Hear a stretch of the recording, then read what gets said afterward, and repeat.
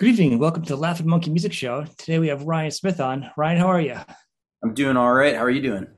doing good. Ryan is a guitar player now in Soul Asylum. He also has some solo stuff, and he also has a project, Ryan and Pony, right? Yeah. And you were also, we were just laughing at this beginning. You were first known, your first band is so hard to pronounce, is, The Melismatics. there we go. I'm not going to say that. All right. But Don't you worry. guys were pretty, that was your first big thing, right? You guys were pretty big. That band played a lot of shows, did a lot of stuff. I mean, we would be on the road for huge chunks of the year. I mean, we maybe 150 shows a year was our kind of average, and we went all over the place. We played Lollapalooza and made I don't know how many albums. I think at the end of it, 7 albums, and the band hasn't broken up. I mean, we're talking loosely about future making another record, and but we made a number of albums, toured all over the country, went to other countries and made music videos and did a lot of stuff. It was fun. Yeah, and still is fun. That band's like a family. So And there's a couple albums on iTunes I was checking out prior to this too. Very fun, very poppy punk kind of. Would you call it alternative? I hate putting well, names here. I don't know you how mean to. the Melismatics, what how it Yeah, um it's kind of a poppy punk. well, the band changed a lot over the years. When we started as pretty much guitar punk rock, but then mellowed out to doing it really evolved. Our first actual album, by the time we made that, we were making we called it sci-fi indie rock, but it was poppy, punk influence, but it had a lot of synthesizers, and we would put a lot of space sounds. There's a song we had like Pac-Man is like we were playing Pac-Man as part of the song.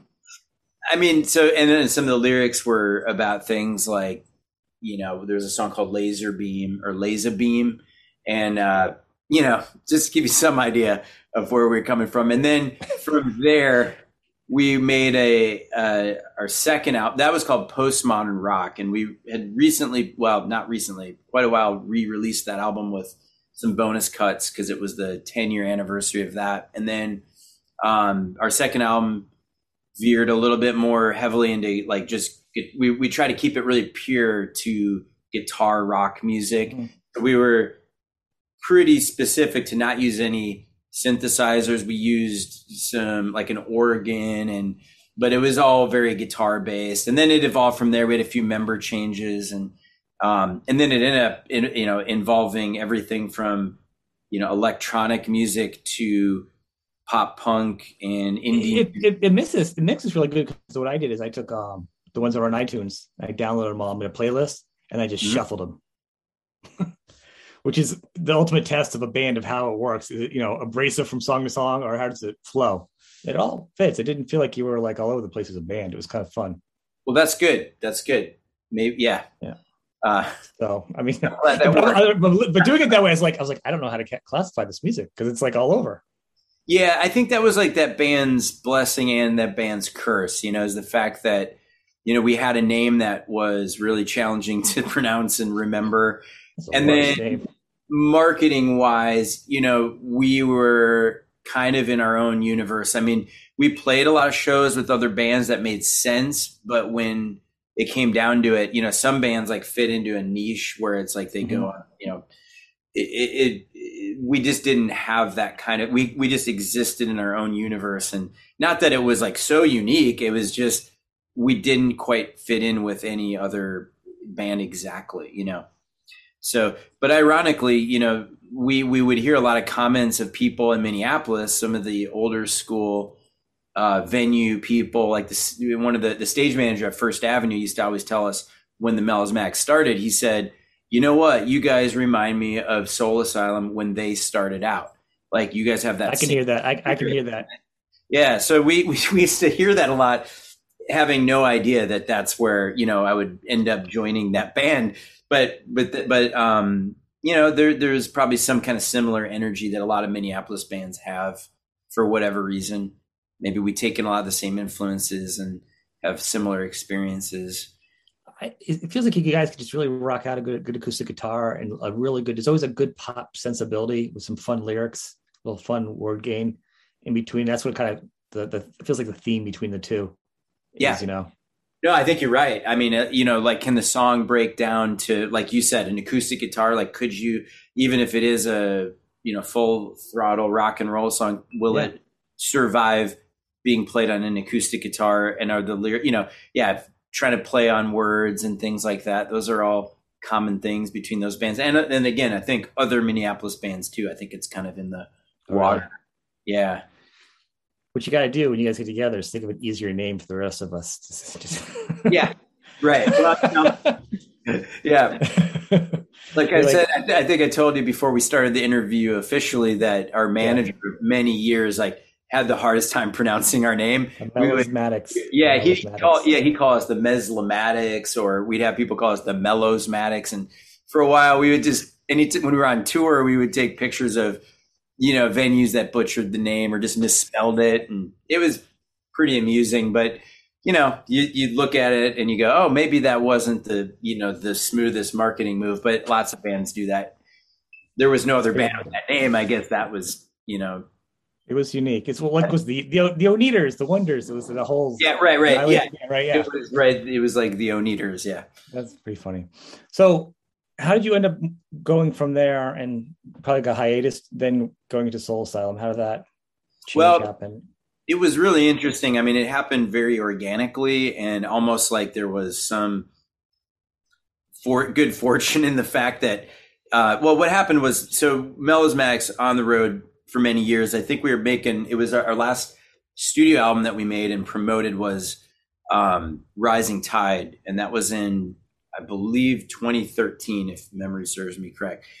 And then we put out a couple singles after that and a compilation record of unreleased music the following year. But we got pregnant with our child, Skylar.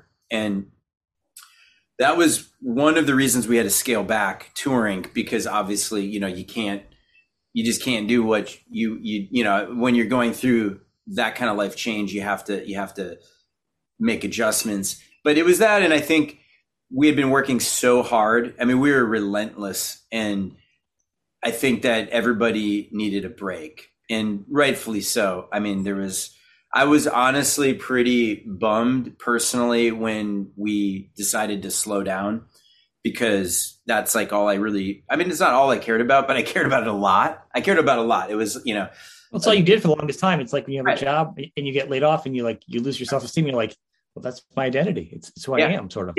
Right. There's a huge part of my identity that was that. And obviously, it's a limited part of my identity, but it's a big part. And it just like anybody's, if you're passionate about what you do, that's like going to be a big deal. And then there was a little so when that slowed down, I was already, working on songs for another record. And so that's how Ryan and Pony kind of started from that. There was basically, I was going to start a new band with a new name, and the record label that we were on and are on now, Pravda Records out of Chicago, they said, don't, come up with a new band name, just call it Ryan and Pony, because we would be in it. And we were basically just going to find a drummer. Right. Who we found Peter Anderson, who's a longtime friend of ours. And he's just an incredible musician. Great. Is he the one who's on the album? He's on the album. Okay. Yep. And he's been in many well-known bands from Minnesota, the Honey Dogs. He's been in Run Westy Run for many years. And then he's in the Ocean Blue. And he's really, really good musician and good friend of ours. So we've known him forever.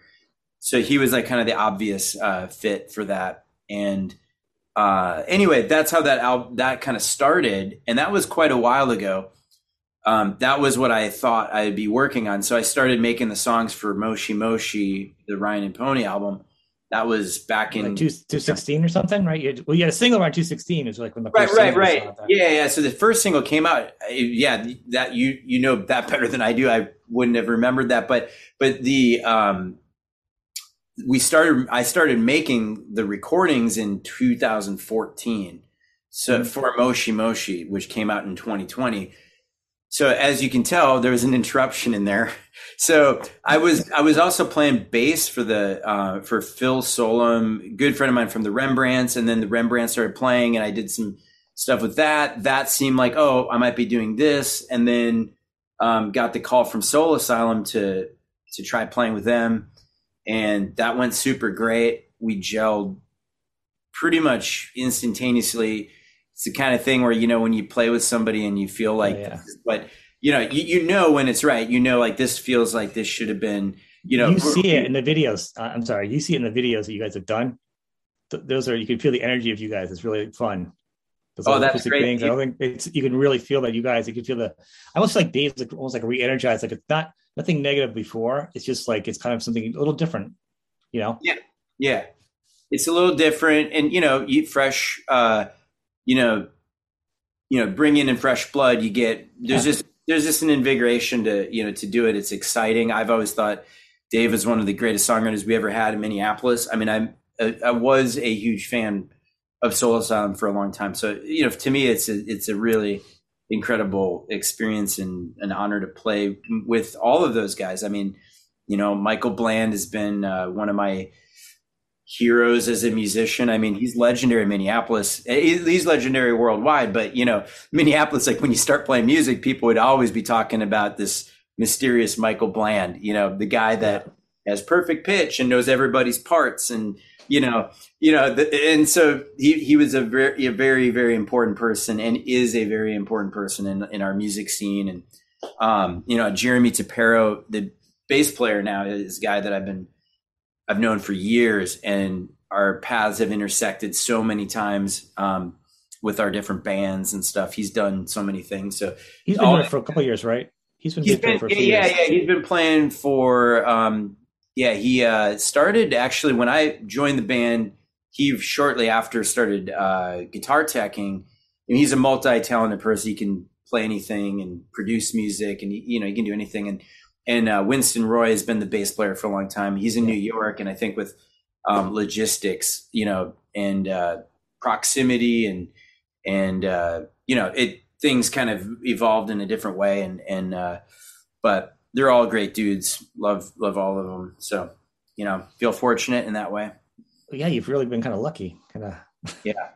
Yeah. So that was what happened, and then that started taking all of not all of my time, but a lot of my professional time.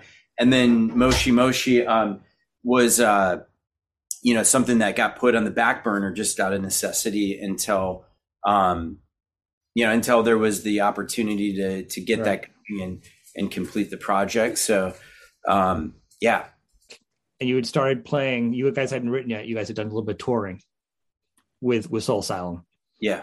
Where did everything happen for you guys when the whole epidemic apocalypse of COVID happened? Like, it really shut you guys down fast. You guys kind of trying to trudge through it like some bands. Well, what happened was we were on tour supporting the first singles for the latest Soul Asylum record, Hurry Up and Wait. So the tour was going really well. It was like, most of the shows we were getting either, they were either sold out or close to that most of the time. The momentum was just really picking up. So that, I think at that point I'd been in the band for, it was 2016. So, this was back in 2020. So, I think it was 2020. So I'd been in the band for 4 years, and I had seen, that this was really building somewhere, like the people were getting excited about the new music, singles were going somewhere.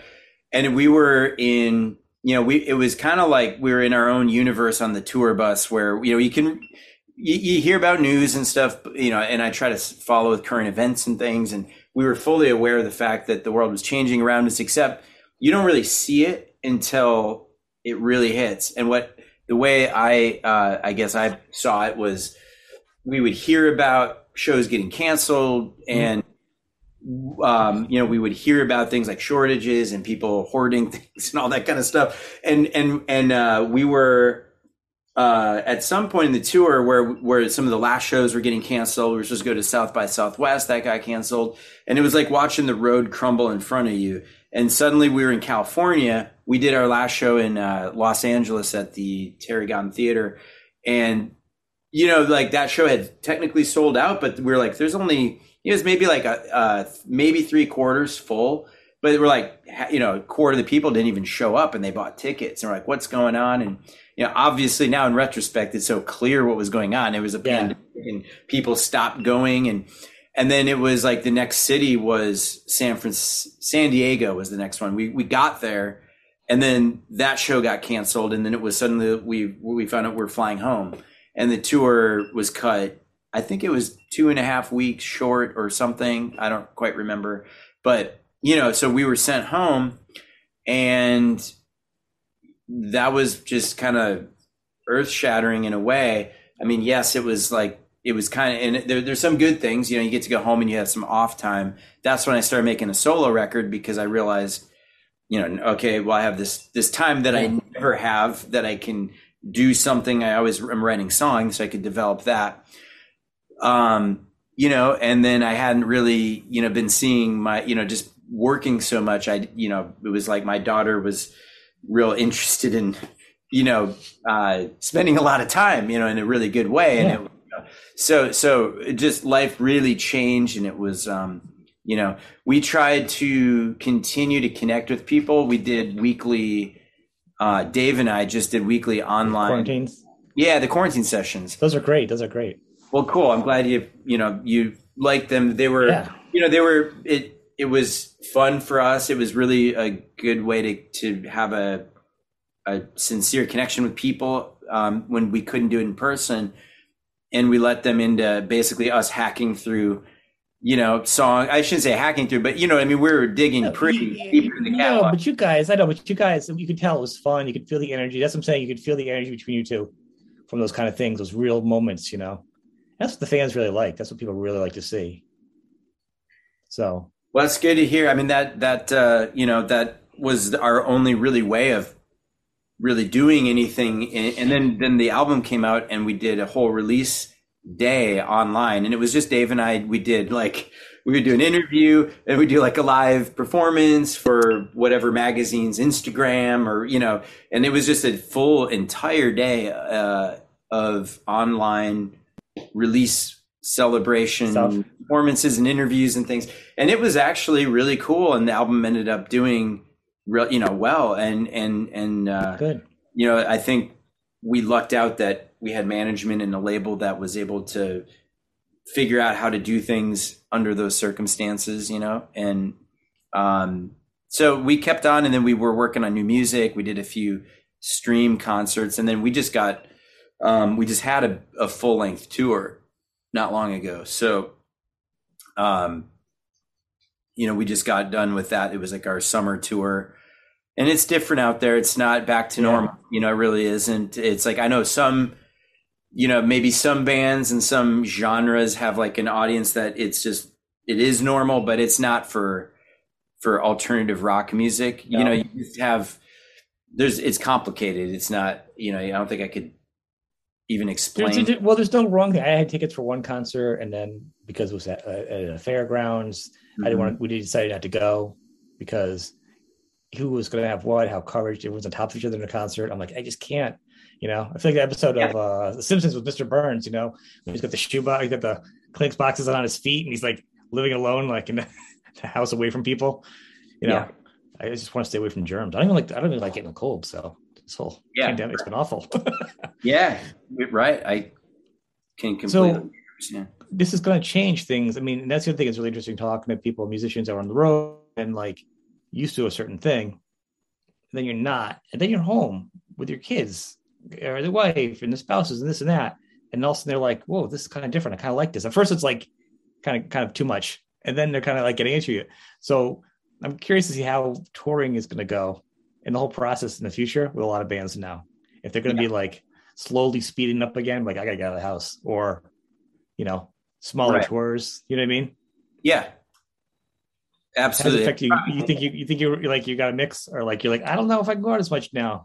Well, I feel like I learned a lot. I mean, I learned a lot about what I do like doing and what I don't like doing. And, you know, I don't know, it felt really extreme coming home. There are really amazing things about, you know, the positives of being home and having that kind of time far outweighs the negatives. But you know, there were certainly a lot of crazy things going on. Like, for example, my daughter was in kindergarten at the time. Well, you know, the kindergartners got sent home, you know, to be homeschooled. And meanwhile, I'm trying to reinvent my career, you know, and work, you know, because you don't, you know, it's not like musicians don't, you know, you don't have like unemployment in the same way. You got to, you need to create your new opportunities.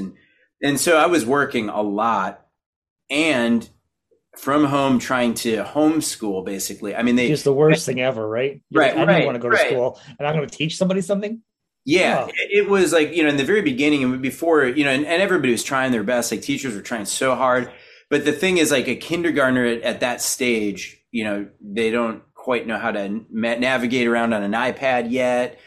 And the teachers didn't know how to do this. I think they probably had a balance of just trying to make sure anything was put in place for the students. And they probably didn't want parents to feel like the kids weren't getting an education, so maybe it overshot it a little bit. But all I know is like at the very beginning, I was like, this is impossible. I'm trying to work full time. Plus, it required me to be doing something nonstop to help get through school.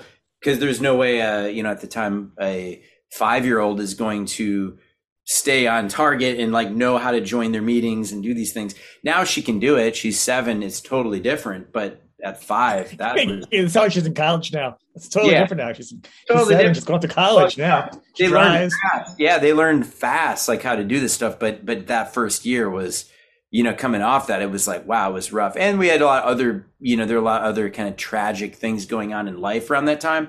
So between those things, it was a very strange time. But, you know, there were good things in it. And I look back and I go, well, you know, I know I don't want to be, I am busy still, but I don't want to be doing what I was quite doing before, you know, where I'm basically, you know, sometimes you feel like you're just a working machine and you're gone. Yeah. You know, it's like you need to have connections. You need to, you know, that stuff is more important than other things. Yeah, your kid really needs to be around at some point, you know, otherwise they'll be up at the bell tower or something, some kind of Kennedy assassination. You got to make sure they're there, ground them. Well, and it's funny because like any talk to, whether it's doing this a show or at work, I do IT in Zoom, no matter who it was, always had a kid or a dog come by. That's what I was laughing about earlier. It's paramount to any band I've ever did, no matter who big or how small or work or not. Everyone always has something that comes into the screen and has to manage it. I mean, that's just, you know, part of the thing now. It's, you know, it's kind of like leveled out everything, kind of made the world a little different. And I'm sure you learned you never want to teach. What's that? No, so here's the ironic thing is I have independent students that I do. Well, yeah, but guitar, right? Yeah, I mean, right. Music, yeah. But I mean, I have like this immense respect for teachers that are. My mom was a teacher. My dad was actually a teacher as well. I mean, he was not in high school, but I have a huge respect for teachers, and especially now, I feel like, you know, what they're doing is very, very challenging. There's so many uphill battles that they have. You know, and then the public doesn't really appreciate sometimes what they're doing and the sacrifices they're making and how hard they have to work for, at the end of the day, what's not necessarily the highest return on their time. I mean, it's like, it's a pretty selfless field to be. Probably one of the worst careers right now. Yeah. To be in. I mean, I feel fortunate, like our daughter's in the school where it's excellent and the teachers are amazing and the staff is amazing. And we don't have parents like, you know, the crazy. I know. Yeah. We don't have people like, you know, being basically rude and like kind of, you know, I mean, attacking them for doing their job. The helicopter parents have gotten worse over the years. I'm glad my kids are past that too. I don't know. I mean, I have one in high school and it's pretty good. I'm pleased. I got no complaints. You know, I just want to cry. They're like, Dad, can you teach me math? I'm like, no. Mm-hmm. Don't you have a teacher or something for that? So while you're doing that, you work on this great album, your Moshi Moshi album, right? So, Through all that, this is a great album I want to talk about. well, thank you. Appreciate that. So, yeah, and that was like I said, we started making that record, and that was like the first thing I intended to do when the Melismax slowed down. Some of those songs really weirdly came into shape, like where it felt like very 2020, when some of them were significantly pre 2020, but strangely related to what was going on, So the bulk of the work had been done way before then, but it was really actually I think it was before that tour. Yeah, so it was pre-pandemic that Yeah, a couple of these singles were out. A couple of these songs yeah, were pre-out earlier, yeah. which is interesting because I do feel like it does fit. It's a very cohesive album, but it has a sound that's kind of different. I'm looking down, excuse me, at the song titles, and they really kind of cross a lot of different types of music styles. I think, and if it's good, but it's really like it feels like there's like sometimes 70s or 80s and some rock and it, but like what you do, it's always got that pop hook to it, so it's not leaving it to keep it on. Was that conscious the way you wrote that, or is it just kind of how the songs came out? No, it was conscious. A couple of things influenced that. One, I've always liked bands that go all over the map. And I mean, just to use the most cliche, obvious example, the Beatles. It's like, well, the Beatles, if you take a record like, well, any of their records where they did, like the mid and later Beatles, they would do something where it's like this song's with, this style, and they would do a different style. But you always knew it was the Beatles because the voice, that was the thing that unified. So, but the Beatles do sound a certain song where they do, when they sing, it's the same pop harmonies though, that ties in everything else though, no matter what they're playing, whether it's, some Indian sitar influence, you're still going to hear the harmonies and that pop song in there. Yeah, absolutely. So the idea was to be able to, kind of cross some stylistic genres, within a reason, I suppose, but the voices were the thing that was going to unify it, and maybe the songwriting style, Yeah. Through any of those changes. And I've also always really loved albums that just go places, where they don't like, here's their sound, and then it sounds like they set up, the amps and the drums, and they just record the whole album. I mean, there are some amazing albums made that way. Don't get me wrong, and I love some of them. I mean, some of my favorite XX were made that way, but I prefer, as someone making the music, I like to use, recording as more of a creative palette, where you can try different things and try different sounds and mix it up a lot. So I like albums that sound like mixtapes, where it's like, oh, we'll put this. That's a good example. Yeah, that's kind of what it would. Yeah, it's like you guys sound like the same band, but you also sound like different bands too. Yeah, so that's kind of how I think of it. Like I think about I used to love making mixed tapes. That was like why, yeah, it was like one of the most fun things to do. Like you'd think about, oh, there's this much space on the cassette left, and I can get that. Oh, I could put a Descendants song that's 20 seconds here, because it's like, and then surprising people with things. That was always really fun. So I think there's some relationship between that, that pastime from the 90s to now, that's like a thing that is translated into making albums. And then, the other thing too, like producers like Quincy Jones, I always thought were amazing. I mean, he's a phenomenal musician all the way around, but he really thought about every song on an album being very specifically as far as like why it's there, so you don't ever put a song on there just because you had it. It's got to be like, this song is there for a reason. It holds a space. It's not repeating something else. It's not filler. It's there because it's like part of a cinematic experience or a movie or something, I'm the kind of guy who loves full albums, even real albums, or actually back in the cassettes, So that's one of the fun things about this is you really, it's a full album. You're not like you have to skip or like it's not anything like that. I generally don't listen to music. It's a lot of skipping of music. Yeah, it's it's solid the whole way through. But it really is interesting the different sounds that you really kind of came up with. What would you like? Fast as I Can, and then like Cinematic, kind of different, Yeah, right. Those are different in And yeah, I mean, I think every song just kind of follows what it feels like the song should be. You know, and cinematic feels like it should be, I don't know, synth and um, you know, it's I don't know. They just have different feelings. You Right. know, and Fast as I Can is like kind of a, you know, for weirdly, like we noticed a lot of hip hop, you know, stations and websites and stuff Yeah. gravitated towards that song. It was weird. Like it didn't. Uh, Really? yeah, it was very strange. Like it was getting added on hip hop things, and we were like, well, that's interesting. I mean, didn't see that coming at all. No, But I don't see that. That's cool. That's really cool, yeah, especially because it's so different. yeah, But right. I wouldn't. That's not the track I would have picked. That I would have No, released to hip right. hop That station. I would have, never, right. That never would have had. occurred to Yeah. me either. But you know, Huh. it's got, you know, it's just it's more, it's like guitar driven. I don't know. There's a little influence of Johnny Marr. I love him as a guitar Yeah. player. So there's some, you know, just when you spend a lot of time as a kid listening to somebody, it starts to, you know, work its way into your psyche, and it just becomes a part of your own identity mixed with other things that you got into. So, How um, did you write this on guitar or did you write this on keyboard? How did you come up with these songs for them to be so different? Was it um, just well, it depends on the song. You know, really, my process for that is almost always, uh, you know, capturing the inspiration. You know, I could every song's got a different story. You know, there was some part like Fast as I Can, since you brought it up. right? You know, that one I had a riff, which was the chord, like the chord structure for the song.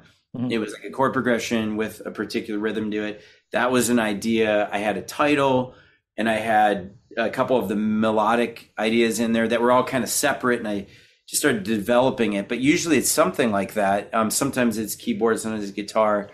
Um, in the past, I've written more on keyboard. I think most of the stuff from Moshi Moshi, I ended up writing, you know, like there was an idea in my head first. I document that idea on my iPhone. You know, I'll just like sing it into it, or, Yeah. you know, go into GarageBand and just make a quick note of some kind that I can remember later. But I did want to keep that album more, well, you know, the more in my mind, like I wanted to be using like real amps, you know, keep it more real than, um, you know, so easy. And there's nothing wrong with it, but, you know, it's so easy to just use everything digital and not have anything real. And I wanted to make sure, you know, like the strings are, Right. you know, real, you know, got a string player to come in and wrote out the parts by hand, and she play, you know, stuff like that. Like I just wanted to try to make it for my own personal taste to feel like it was authentic. I think it's going to play good too for you. I'm sorry, for you to actually play live, because I've seen you guys, you know, online. You guys, of course, have done some, you know, some of the songs are online too, so that it feels pretty authentic to what the song is. You don't have to like, you know, pipe in other stuff. Right. I mean, we do have like there's a ton of layers. I mean, that's one thing about that album is Yeah. there's a lot going on. Like if you know, if you get like if you put on like earbuds or headphones and you really, and that was a, you know, a goal of that record was to make layers and make it really interesting for listening over and over again. I mean, that's, Mhm. you know, some of my favorite albums. You do that, and you can always hear something new, or you go, you know, but also to make it not rely on that stuff, you know. So if you did play it with just like a guitar, a voice or two voices, or Right. whatever you do, you could strip it down and you could perform it, and it's not like, oh, it's missing, you know, everything, you know. Yeah. Like I think it's the last one I just saw was I Would Die for You, doing the live version of that. Oh, right, It's pretty, sure. you know, it's a good version, and it doesn't really, you know, it kind of stands on its own, where it's not like you're like, oh, that's not, you know, like the album. It's Sure. kind of like its own thing, you know, which I dig. I like when a band can go out there and still kind of do a version of their own music Yeah, that still sounds strong. It can be different. I respect. right. No, I respect you want to do different if you play, especially you play the same song all the time. I Mm. get why bands want to do that. You know, be boring. Yeah, So right. this is fantastic. Everyone's gonna follow the links. Gotta check out these albums. So the future of, just as a wrap up, what do you got? So what are you doing now with the band? You're gonna be doing a little playing with this band a little bit out, some soul sound now because of new album writing, or you know what I mean? Where you at? Yeah. I mean, it's all about new music now. You know, Soul Asylum's been working on new music since, really since the pandemic. I mean, so a new album is in the works. I've been, as I think I mentioned here, like I started working on a solo record when I got off the Yep. tour.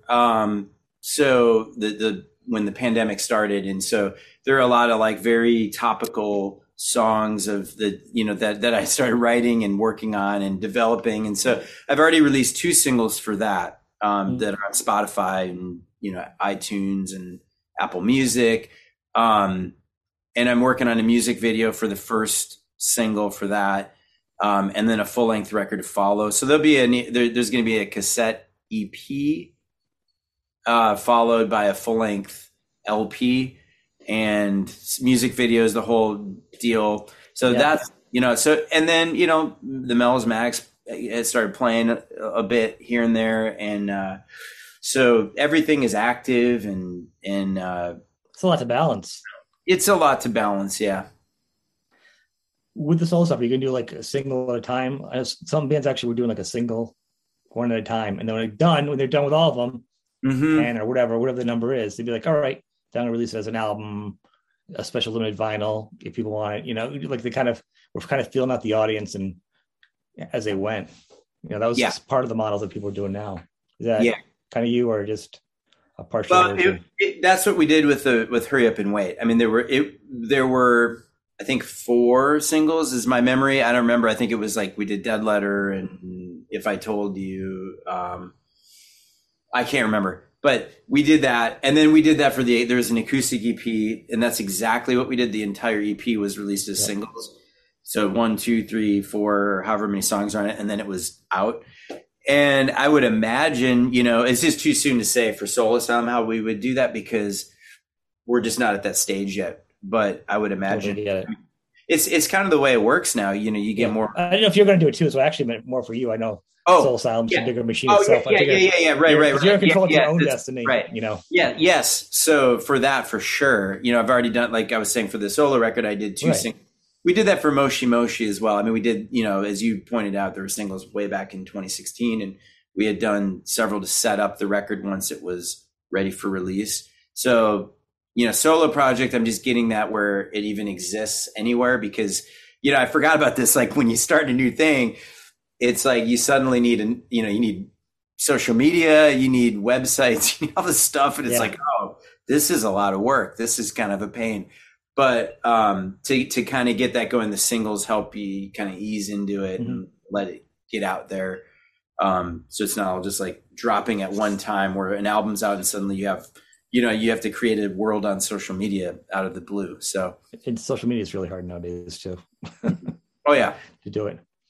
So, well, when you're done, totally done, and some other stuff, maybe we'll have to come back again and keep promoting you and keep doing this. All right. I want to thank you for being on the show, man. I appreciate it. Thank you. It was fun.